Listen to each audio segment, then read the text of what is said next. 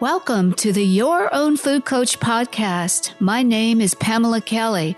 I'm a registered dietitian and nutritionist in practice for over 25 years. We have created this podcast to have a conversation together and explore the world of food, nutrition, health, and body image. You've come to the right place. This is episode 9, Dinner Out, Dinner In. In today's episode, I hope you find it to be fun as we explore the dining out experience and what many options are available to us today. We could pull up to a window, we could order takeout, we could use a delivery service. Just think about it. A few years ago, it was just pizza. Now you can order anything and have it delivered.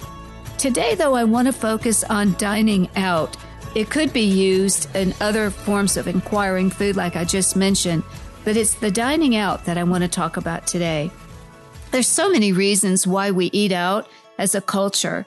First, we all lead such very busy lives, and we know that cooking dinner at home is hard, and it's not always an option for many of us today. My clients give me lots of reasons why they eat out 4 or 5 times a week. Some have told me that the family is off in so many directions with sports or other events, it's impossible to have a meal prepared at home, that they can all meet at a restaurant a lot easier. And at the end of the day, some people say that they're so tired, the decision about where to eat and what to eat is so hard, they'd rather just say, where should we go? Many people travel in their careers, and so eating on the road is always a necessity.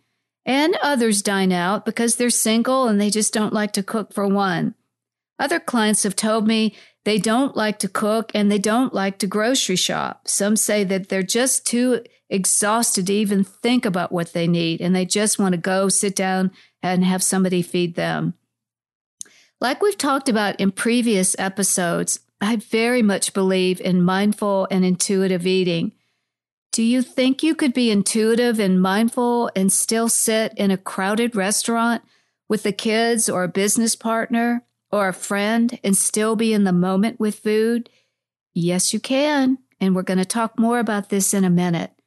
But first, let's talk about the different types of restaurants out there and how to decide what is the best choice for you on a given night.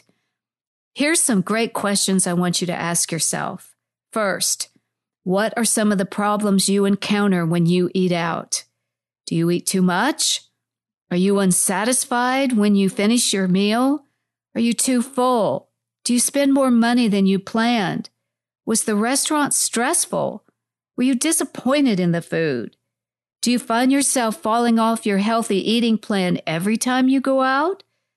Do you choose your meal based on who's with you, sort of the when in Rome scenario? Does food sourcing or preparation of food play into your decisions? And of course, cost. So I just asked you a lot of questions. I want to look at adult dining out because eating with the children and issues with the kiddos when dining out is an episode in its own right. And trust me, we're going to have a podcast on that one too. So thinking about adults dining out, I want you to realize that with all things in our culture today, I'm posing some very important questions because the food supply is different than it was a generation ago. Sourcing is different. There's lots of things about eating that's different than it was a generation ago. And if you're listening to this, I'm sure and you're already nodding your head, you know that's true. So I'm going to make a few assumptions about dining out based on the feedback I got from my clients that I've been asking questions about this the last few weeks. We're going to discuss those who dine out frequently because of busy schedules and time constraints. We're going to talk about the evening meal and the end of the day because that's when most of my clients say they eat out. Our assumptions will include that dining out is become a necessity and a habit. We're also going to assume that the location is important. So the selection of a restaurant will be chosen by how close it is to the house or your home for time constraints. This assumption also leads to discuss chain restaurants. and the type of establishment that some people call sit-down fast food. Some of the food suppliers for chain restaurants might be the same suppliers we find in fast food chains, the drive-up kind. This implies that the food prepared is ahead of time, it's mass-produced, most likely somewhat convenient in nature, and more likely than not, processed, which to me, processed means usually stripped of nutrients, not the highest quality, and usually with added ingredients like extra salt, etc. The purpose of this episode is not in any way to bash restaurants, but I do think we could agree there's some similarities in the menu option in most of the American-style family restaurants. And of course, we know that food cost and value are a major part of the food dilemmas faced by all of us today. So I asked my clients if they chose what they ate based on the calorie levels that they saw on the menus, or if they ordered off the light menu, and the response was overwhelmingly no. The only folks that are really concerned with the calories that are posted on those menus are those who are strictly dieting. They would order the low-calorie food anyway, or those that have disordered eating that are petrified when they see those calories. Refer back to my gut talk. Okay, so let's look at a menu. Just picture this in your mind. Appetizers are usually the finger foods, and they're at the top of the menu, like fried cheese or poppers or chicken tenders, mushrooms, nachos, wings, etc. And if you're really hungry or you sit down stressed or frazzled, like my clients tell me, they just want to make a quick meal, it's super easy to get pulled into this list of appetizers. Many of these items are really high in calories, saturated fat, and sodium, and choosing the best option might not exactly be in the forefront of your mind if you're super hungry. Remember, I think I said this before, Mark Twain said, a hungry stomach is a poor political advisor. So if you're looking at these menus and you see all these delectable ones with creative, beautiful photography on the front of that menu, they're going to be irresistible, and they usually are. Next are the soups and the salads, and again, very enticing with the cheese and the protein that you could add to it, like fried chicken, bacon, or other toppings, including croutons and breads. And the dressings sound equally exciting, and they could be a hidden gem of calories and more saturated fats. The soups that are offered are usually made with creams and could be heavily laden with sodium as well. You might have noticed I've mentioned sodium a lot here because it's a subject that's discussed quite a bit, but the source of sodium is usually hidden inside food. And so my clients that eat out a lot are consuming more sodium than they actually realize they might be taking. On to the main entrees, and these are usually similar from one restaurant to another. You're going to get your grilled chicken, fried or grilled, fish, fried or grilled, hamburgers, steaks, sometimes a Mexican flair with nachos or burritos, and usually some sort of a pasta dish with a cream or a red sauce. This might tell you that the food portions are going to be large, and in most modestly priced restaurants, they are large. And it's kind of interesting that the lower cost food, you actually get a bigger portion. I'll tell you what the implication is here is that they're probably using lower quality ingredients, and it's something to consider if you eat out often. Conversely, the higher the cost of a meal dining out in a nicer restaurant, usually the portions are smaller. That might be secondary to the fact that quality of ingredients in food sourcing in general is true the more you pay. It's very unlikely you're going to find organic, seasonal, local, or farm-raised foods in the commercial dining out experience. So this might be something that you're going to have to consider. To eat out less often and choose a dining experience that provides a better quality product for you, I want you to think about what matters most. Some of my clients have told me that they actually had an epiphany of feeling more satisfied with the food and the dining out experience when they ate out less often and supported practices that were more in line with their beliefs and concerns. Back to the menu.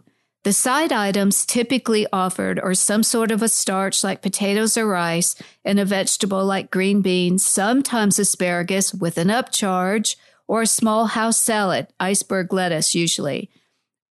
Butter and oil is usually added to those vegetables, so you might want to ask them. Sometimes if you don't make the request known and you order a potato, it could be served with an ice cream scoop size of butter and sour cream, or that same amount of butter and brown sugar on a sweet potato.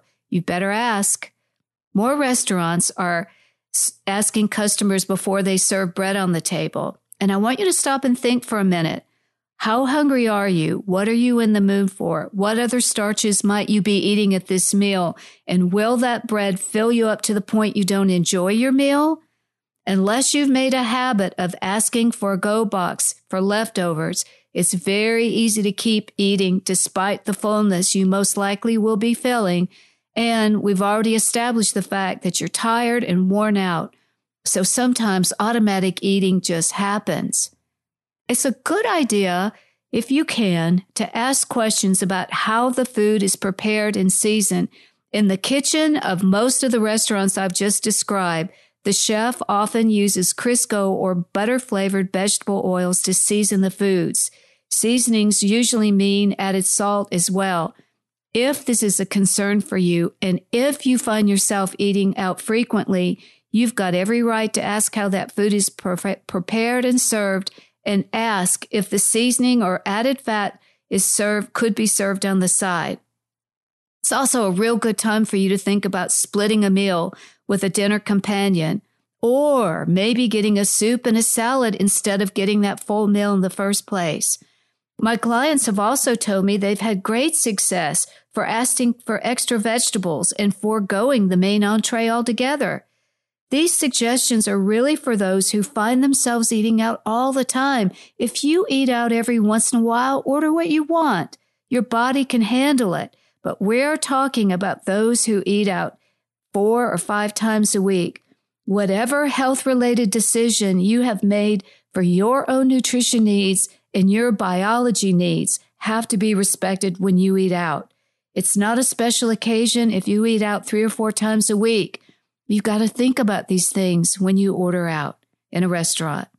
So here's some interesting fact. Have you walked in and noticed that there's loud music with a real fast beat? The restaurant wants you to get in, sit down, eat fast so they can clear that table and give it to the next waiting guest. Slow, leisurely meals help increase your mindfulness to stay in tune with the flavors, tastes, textures, as well as those hunger and fullness cues. It's hard to pull it off if a waitress has set the bill down right after your meal's been served to you. Notice that music in the background. Is it loud and fast? It's making you eat faster, trust me. Take your time anyway. You paid for your meal. It's important. Savor it anyway. Look around.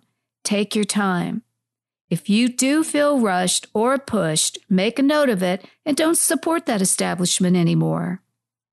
With regard to beverages, be real careful about sodas.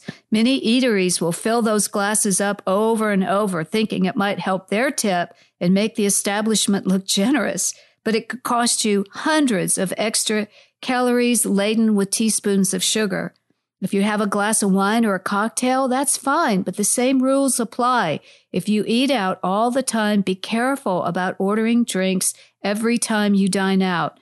Habits build quickly, and alcohol in particular affects the frontal lobe, and that's where your reasoning center is. So just see it. You're stressed, you're tired, you're hungry, you get a cocktail, you're going to be more likely to eat the bread or finish that meal unless you've planned ahead to take it for tomorrow's lunch if you're not clear-headed. Splitting meals and being creative with your ordering, specifying what your particular needs are with regard to sauces, sides, and seasoning can make any restaurant experience a good one if you are in charge. If you had food sensitivities, it's a real good idea. Call ahead and make those special requests known, or look online at their menu to see if they can accommodate a food sensitivity or allergy. Many do, but a few smaller restaurants just do not have the flexibility to create a special or modified meal. As I mentioned before, make a note of it and don't support an establishment that doesn't support you. I got to talk about leftovers for just a minute, because the wonderful thing about dining out and the fact that we know the portions are large is that they can make a great lunch for the next day or embellished for a meal at home. Embellishing a meal means taking over a leftover piece of chicken or pasta and adding more vegetables or spinach or cut up tomatoes to it the next day and putting it in a salad or putting it in a soup. How you can take one meal and make it to another is a really great trick, and you can learn how to do that. We're going to talk about more on embellishing meals in another day, but just remember that you could take any meal and make it healthier once you take it home and add your own little special touches to things for that next meal. This concludes our episode today. Thank you so much for joining us for the Your Own Food Coach podcast. We're all in search of answers, but as I showed you today, it's the questions you might need to be considering, or maybe you're just not asking the right questions. If this podcast brought up questions for you, I encourage you to talk to friends or family, a therapist, or talk to me. I offer virtual coaching sessions online and work alongside people all over the world. Please share this podcast and subscribe. We welcome your comments. And a special thank you to my producer, Brian Strickland, and my brand manager, Malia Smith. Without them, this podcast would not be possible.